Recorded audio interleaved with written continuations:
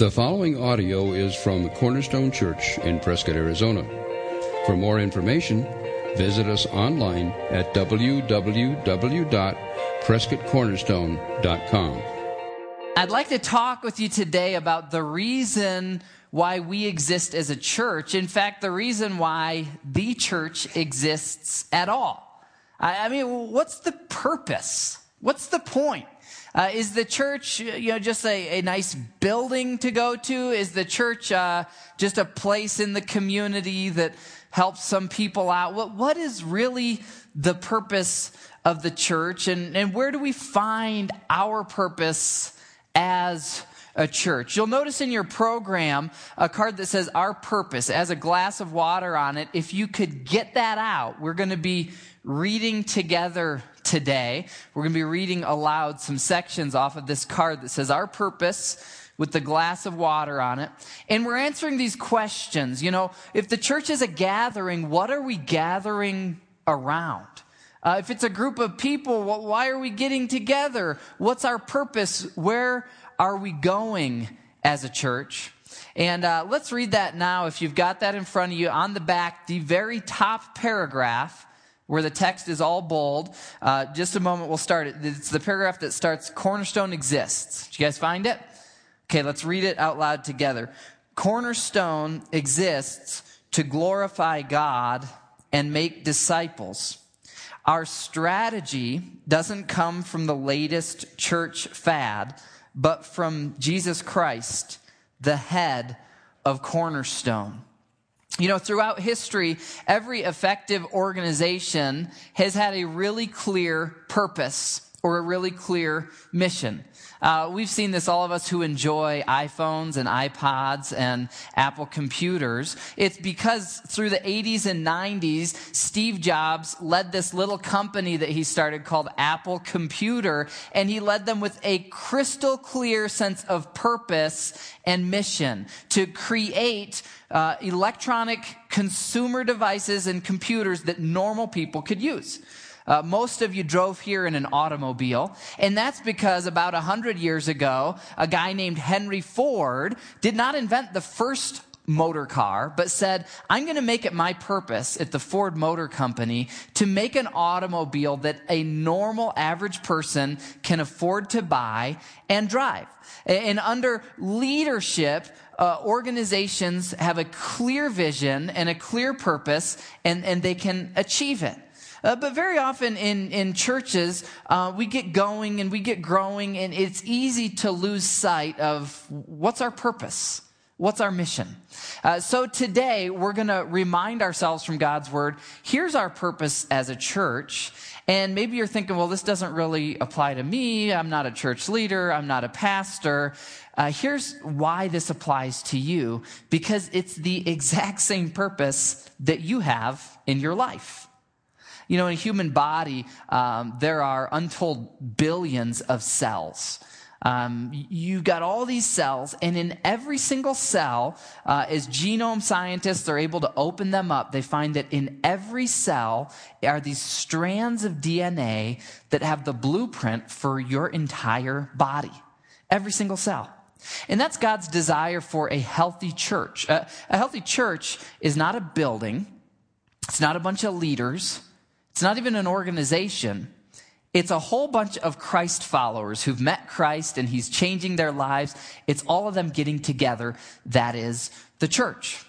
And a healthy church is one where each of us is like a cell in a body. We've all got this blueprint in us of the purposes for which God created us. And as we come together as a body, God uses us to do things that we could never do on our own. Things like you saw in that short Because of You video where, wow, God is really changing lives. He's reaching people across the world. It's because we're all working together under Christ's leadership. Here's what we've found as we've looked into God's Word about practically what are the purposes for us. We've found this: growing from the roots of Christ's grace and His truth. A healthy church, and really a healthy life, bears 4 kinds of fruits. And we're going to look at those today from God's Word. But I want to start with this foundation. And this comes from a verse in John chapter 1, verse 14.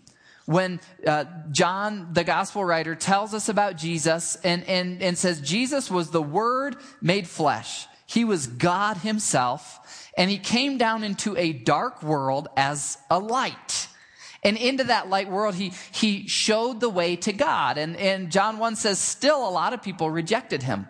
A lot of people didn't want the light. They preferred the darkness. But to those who receive him, he gave the right to become sons and daughters of God.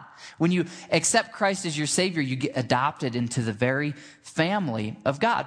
And then in John 1 verse 14, we're told that Jesus came full of grace and truth.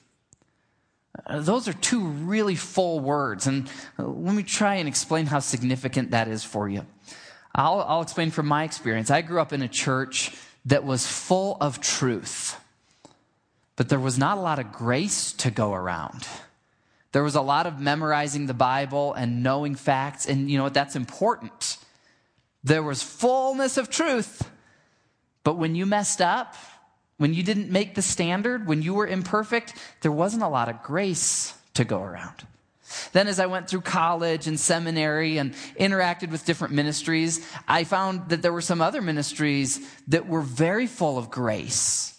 Just unconditional love, beautiful acceptance of you wherever you are. And that is how we're to be. But sometimes ministries that are full of grace aren't so full of truth. They don't want to mention that, the Bible says if you don't confess Jesus as your Lord and Savior, you will spend eternity apart from him in a place of darkness and difficulty. That's the truth. Jesus came full of grace and truth. And if you think about yourself or your spouse, people you know, this is remarkable. Because very many of us, by our own human disposition, nothing supernatural going on, just our own personalities, very many of us are people who gravitate towards being people of truth.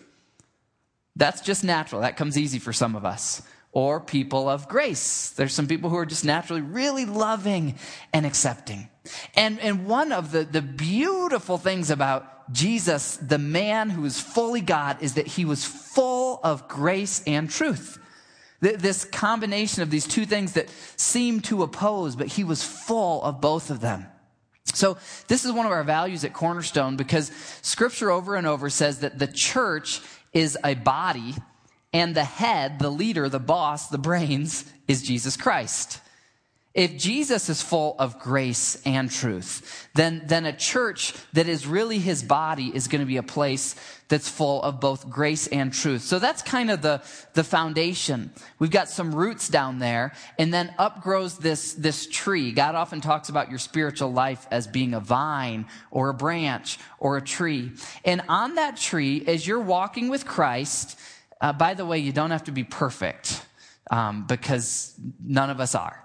And if you read your Bible, you'll find that everybody that God used in there, everyone except Jesus, who was God, was imperfect. And they were some pretty messed up people. So if you've got flaws, welcome, okay? You're in the right place. The church is for people who need a Savior. And as we root ourselves in God's Word, in His grace and His truth, He's going to bear fruit through our lives. That's the metaphor that God uses. We don't probably have a lot of farmers in the room today, but if you have a grapevine in your backyard, I grew up in Michigan and we had this big old grapevine in our backyard. And you know what? Every year, what fruit was on it? Grapes. It never once had raspberries or blackberries, and we had some of those in the area. We never once got an apple on the grapevine. And God says this of us. He says that our lives have roots and our lives bear fruits.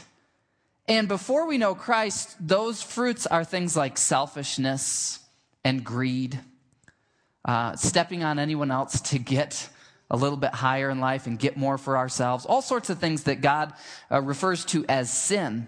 And they're things that are actually self-destructive. Things like alcoholism and addictions of all sorts. And those are the fruits in our lives before we know Christ. Once we place our faith in Christ, God gives us a new life.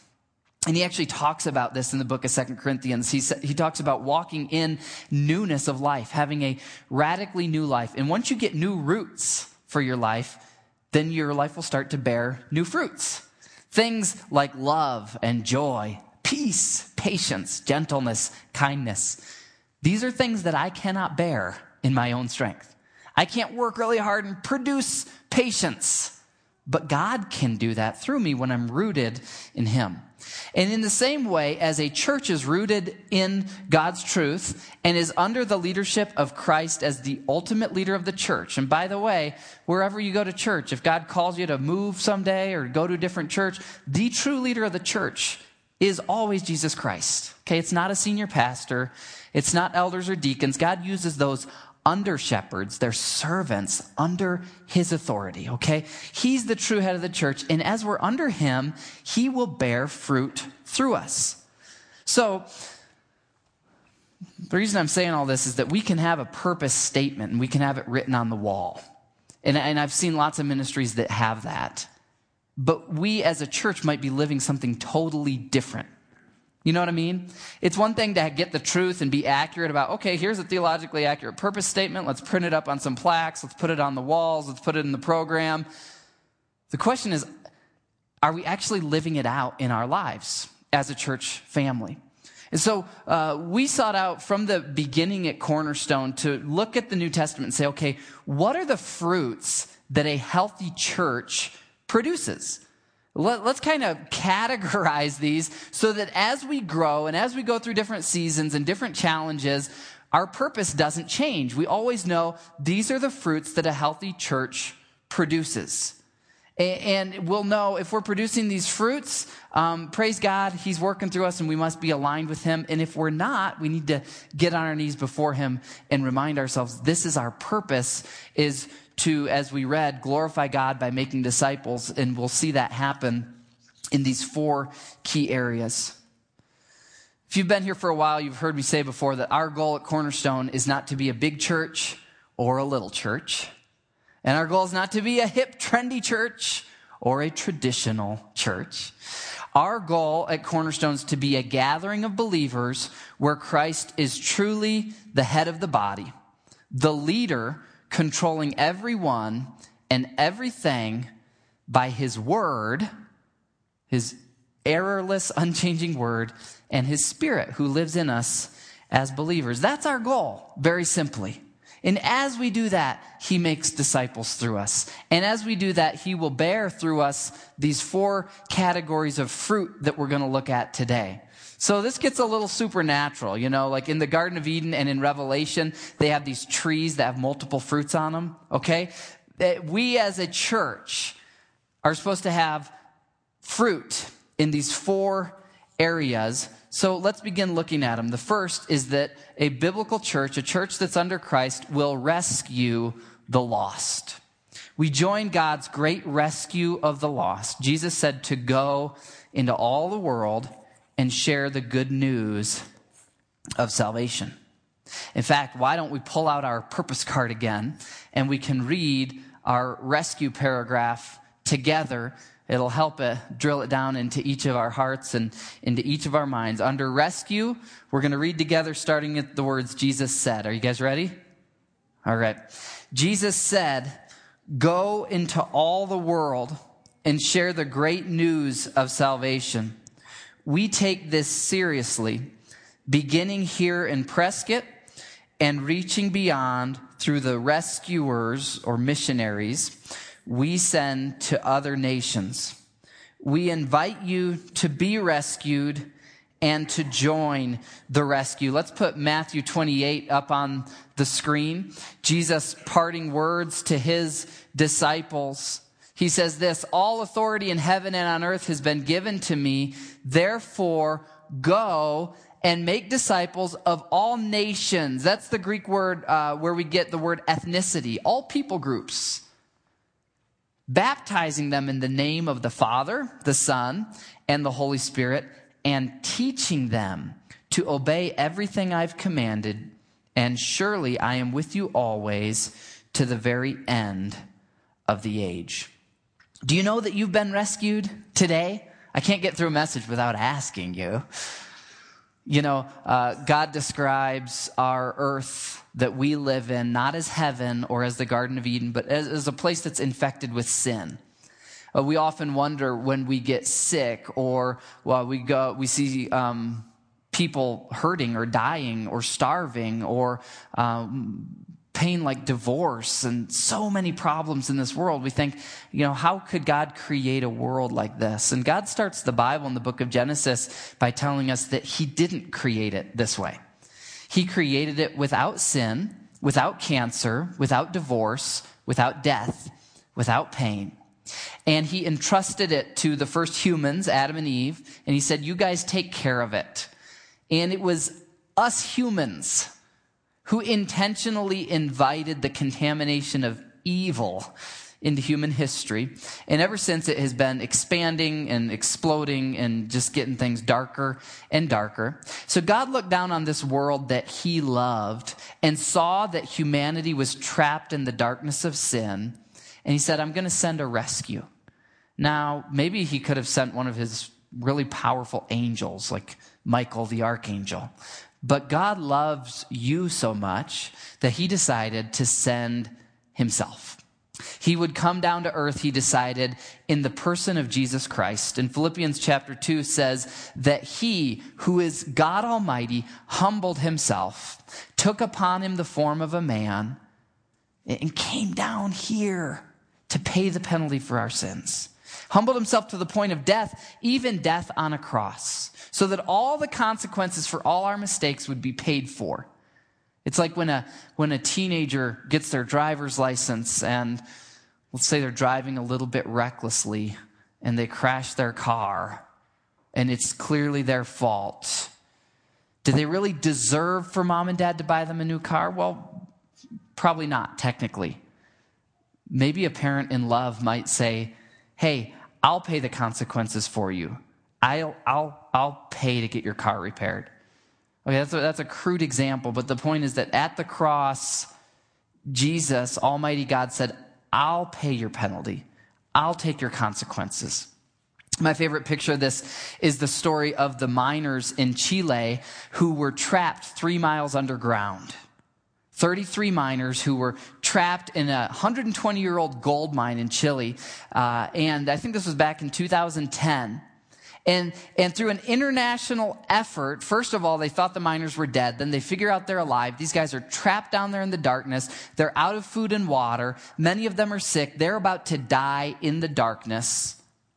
And in an international effort, the world drilled down through 3 miles of earth, created this human-sized capsule, like a pill, but human-sized, drops it down with cables through 3 miles of earth to these 33 miners who are trapped down there. Now think about it if you're one of the miners. When that capsule comes to you, you have a choice to make. Am I going to step in the capsule? Which, by the way, is a little bit risky, right? What if it gets 1.5 miles up and the cable snaps? Right? But you don't have a whole lot of options. You're trapped in the darkness. Well, in the same way, God drilled down to us in the person of Jesus, but here's where it gets different. Jesus told the disciples, okay, now that I've created a way to heaven for everyone who will trust in me, for everyone who will step out in faith and believe in me, I've created the way. Now, disciples, I'm going to prepare the place. I'm sending you out into the darkness. There's millions of people out there in the darkness, and your job is to tell them there's a way out of here. There's a rescue. Follow me. I don't have it all figured out. I'm not perfect, but I found the way out. Follow me. That's why we're here. That's what it means to go and make disciples. And that, as a follower of Christ, if you've trusted in Christ for that rescue, he says, okay, you're rescued. The day's coming when I'm going to zip you up. But until then, I want you out there telling other people that there's a rescue because I love all of them too. So as a believer in Christ, is that in your DNA?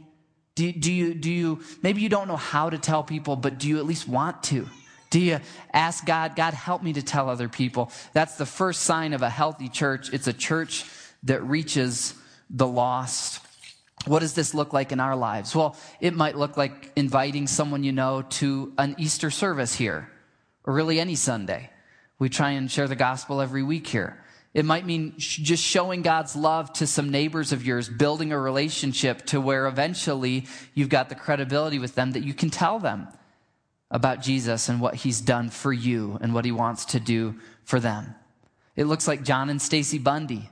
John, who's an eye doctor in town and is part of our family, deciding, hey, every year I'm going to spend a couple weeks and I'm going to go to a third world country and I'm going to help them get physical sight so that then the missionaries who are there can tell them about spiritual sight. It looks different for each of us, but are we rescuing?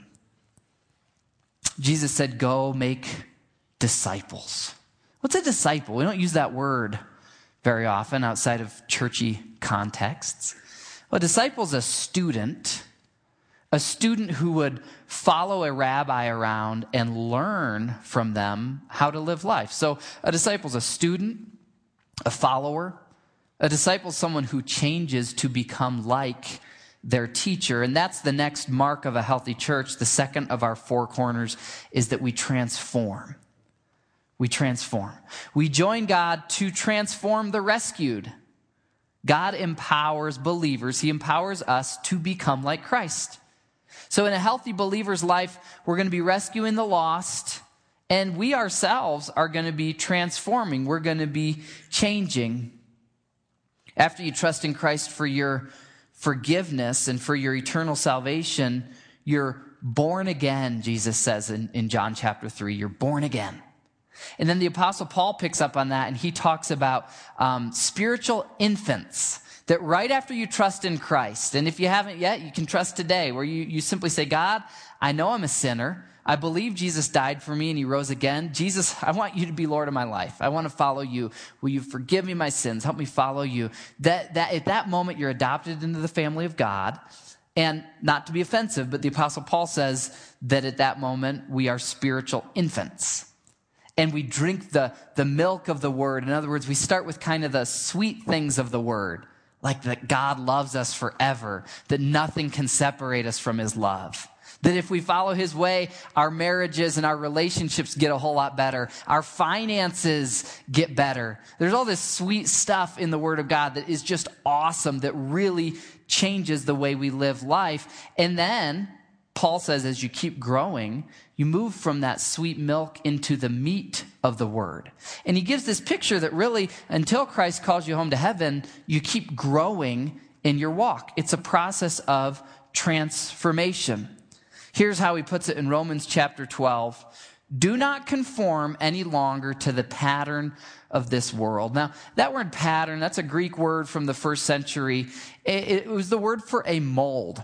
So if someone's trade was wax, they'd chisel out a little mold, right? Probably from wood at this time. They'd make a mold, and people still do this today. You make a mold, and then you pour the hot wax in it, and then the wax dries, and then you pull the mold off, and the wax has taken the shape of the mold, right? And right here in Romans 12, God tells us that, before we knew Christ, our lives took the shape of the world system around us. What is that? Well, it's to think about ourselves more than we think about anyone else. In this present age, the shape of this world is to store up and get as much wealth as you can for yourself. Act like having stuff will make you happy, even though clearly it doesn't. It is to act like sexuality is God right now. That's the shape of the age we live in. And God says, now that you know Christ, you don't have to conform to that shape anymore. In fact, he says not to, but be transformed. God wants to make you into something better. How? By the renewing of your mind. In other words, as you read Scripture changes the way you think, and the way you think always controls the way that you live. Then you'll be able to test and approve what God's will is, his good, pleasing, and perfect will. So for us who've trusted in Christ, the Transform Corner is about asking ourselves, am I becoming more like Christ? Am I growing? Not am I perfect? Not am I, righteous in my own strength, but is more of God's life living through me? Is there a transformation that's going on? I wonder, as you're following Jesus, if you're following him seriously enough that you could look someone in the eyes and say, if you follow me, if you watch the way I live, if you watch the way I relate to God, and if you imitate me, your life and eternity will be better. not because I have it all figured out, but because I found the one who does. And I'm so serious about following him that if you follow me, you'll get to him too. I'll probably trip and you'll probably end up stepping over me to get there, but I can at least get you started. Are you transforming? Part of God's will for us and for us as a church, that we be a body where every single cell, every member of the body is transforming to become more like Christ. Next, when Christ is the leader, we'll be marked by his love. The third corner, love. We absorb God's love so that we can give his love to others. You can't give what you don't got. You cannot give unconditional love to your spouse and children if you have not accepted God's unconditional love for you. Jesus' followers, he says, can be identified by this radical love that they have for each other. In fact, let's read the love paragraph together. You don't need to read the reference at the end. On your purpose card, it's fourth one down, love. Let's go. Jesus' followers can be identified by their love for each other. People in Prescott should see that Jesus is alive and risen because of our love. This shows in our relationships at Cornerstone.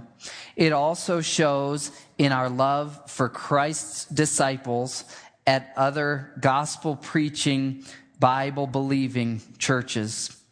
We want to help you love and be loved as God designed. Let's look at this. John 13, verses 34 and 35. I'm going to give you a little bit of context on this. You remember in Matthew 28, Jesus says, "Go, make disciples, baptize them, and teach them to obey everything I have commanded you."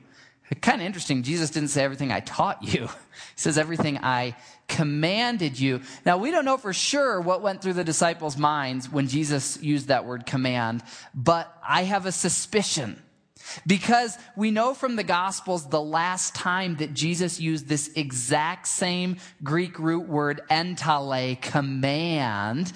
And here's the context. The last time Jesus spoke this word to the disciples, Jesus was on his knees, and he had muddy water dripping down his forearms, and he was washing the disciples' feet. And as he did that, he told them this in John 13, a new command. Remember? Teach them to obey everything I've commanded you. What's the last commandment he gave them? It's right here. A new command I give you, love one another. As I have loved you, so you must love one another. Jesus says, by this all men will know that you are my disciples, by the Christian fish on your bumper.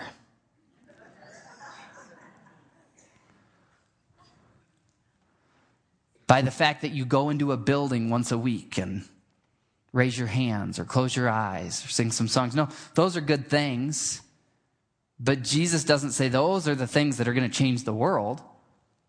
Those things are fine. Those things are great. But he says, here's what's really going to change the world. I mean, remember, God's who knows everything says the only solution, the only plan to fix everything that's broken in humanity is the message that I've entrusted to the church. In church, here's how you get the world's attention that this message is real.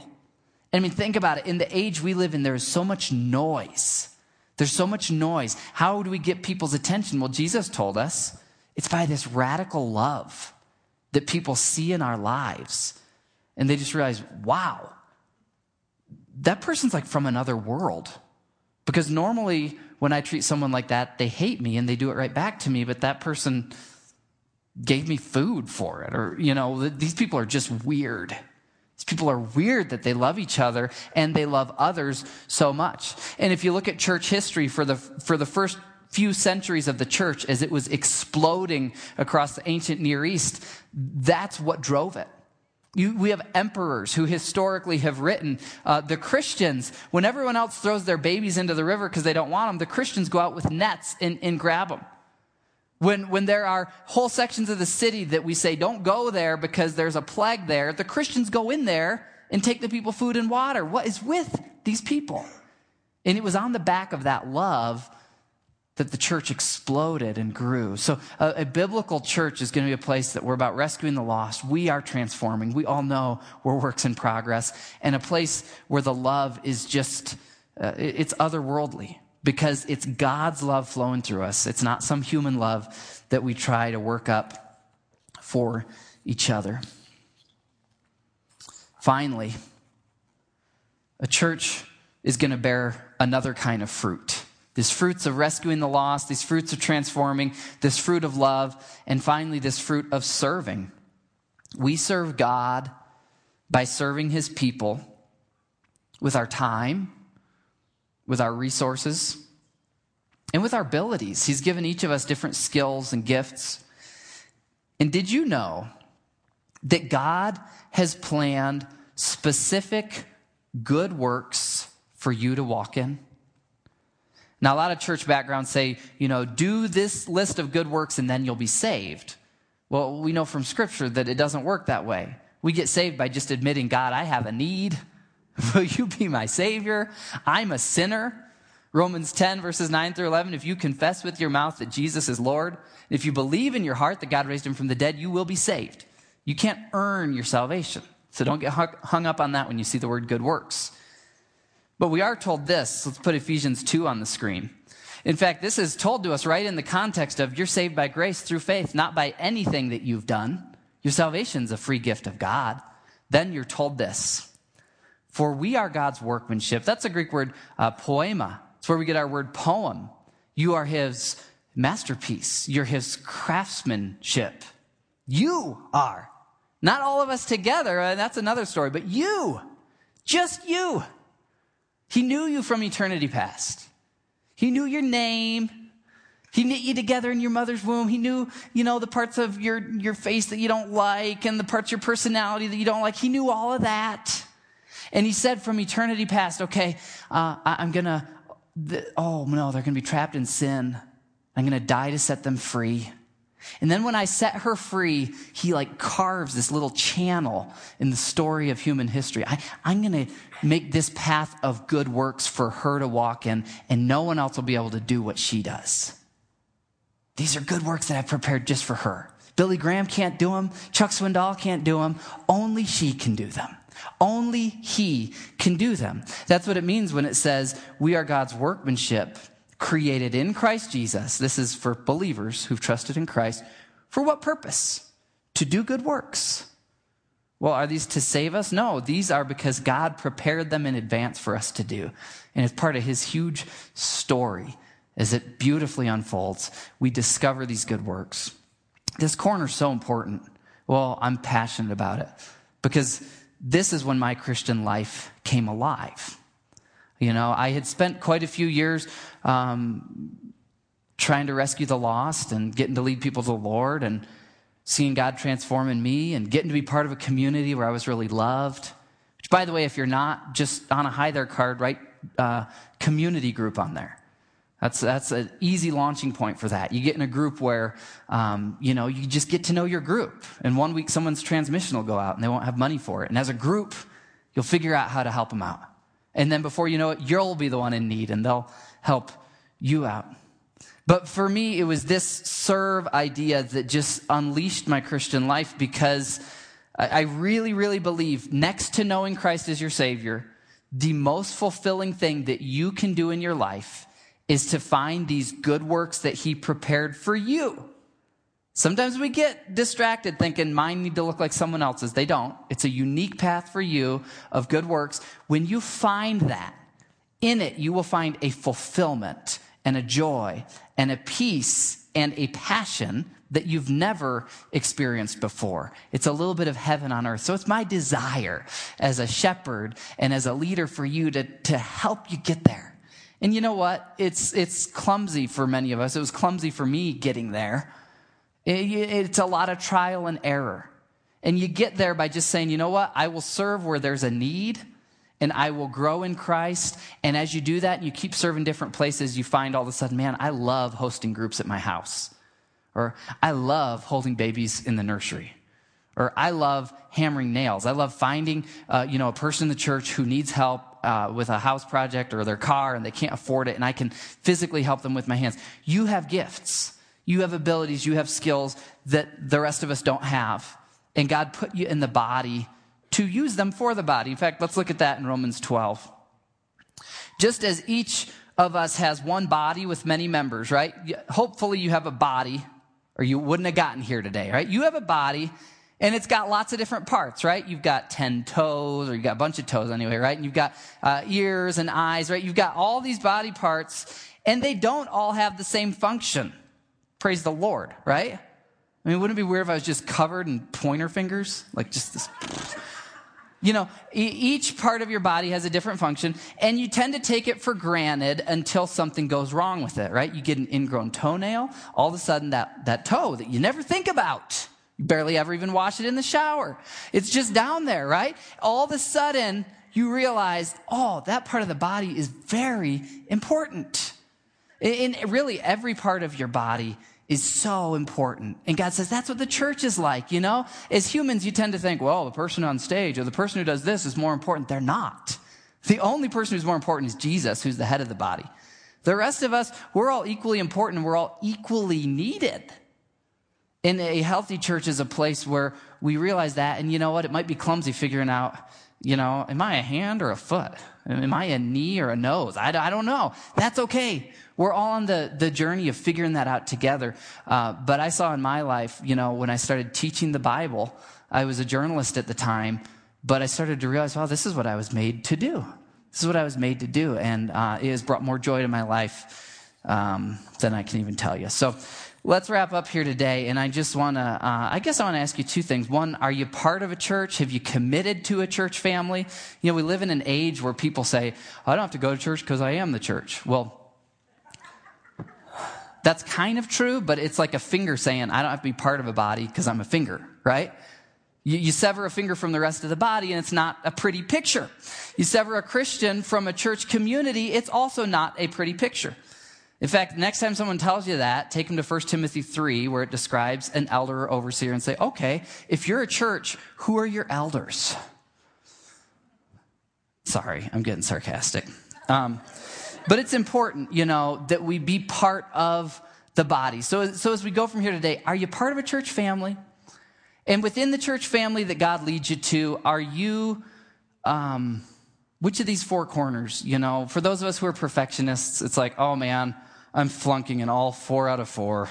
I'm terrible, okay? If you're like me like that, just pick one today, okay? Just pick one.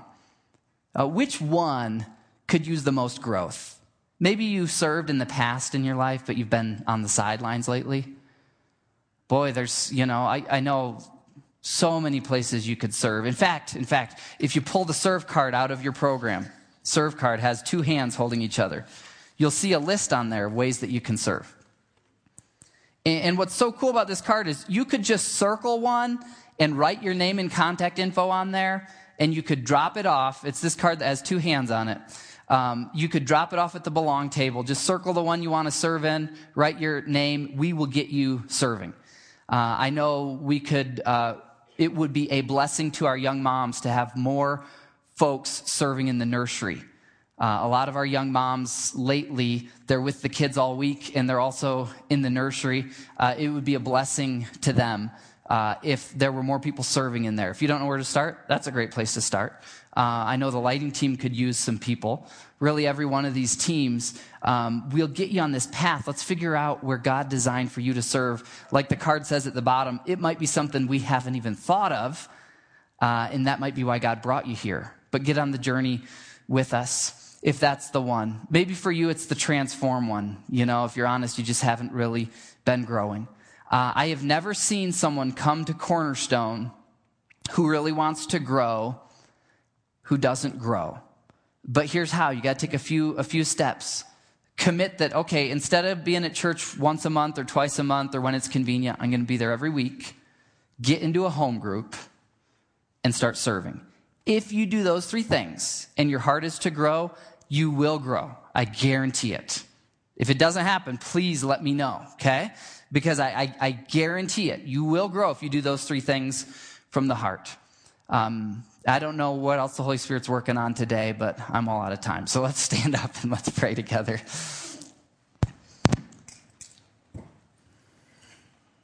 Father, Lord, we really want to be a healthy church. We really want to be healthy followers of Christ. We know that we cannot produce these fruits from our own roots. But we know that as we abide in your Spirit, you produce these fruits through us, Christ, as we abide in you. So, Lord, I just want to pray for every man and woman in this room right now.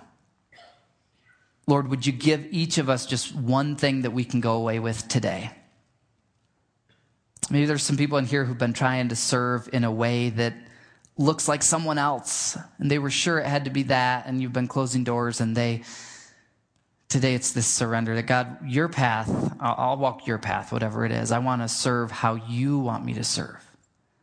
Lord, there's some people in here today, you've been convicting them that there hasn't been a lot of transformation. There hasn't been a lot of growth lately, and maybe they've just been too busy to be in your word, to be around your people. Lord, some of us, we know that love, man, that's a supernatural love that you lived out, Jesus. And, well, Lord, if we're honest, there's some people in our workplaces and in our homes that we've not been showing that kind of love to. Lord, as a church, we want to be used by you to show your love and to rescue the lost. So, Lord, we pray as a church family, Jesus, will you be the head of our church? Make us a place that rescues the lost. Keep transforming us. Keep teaching us to love. And Lord, show us where to serve. We pray it in Jesus' name. Amen. Thank you for listening to the audio from Cornerstone Church in Prescott, Arizona. For more information, visit us online at www.prescottcornerstone.com.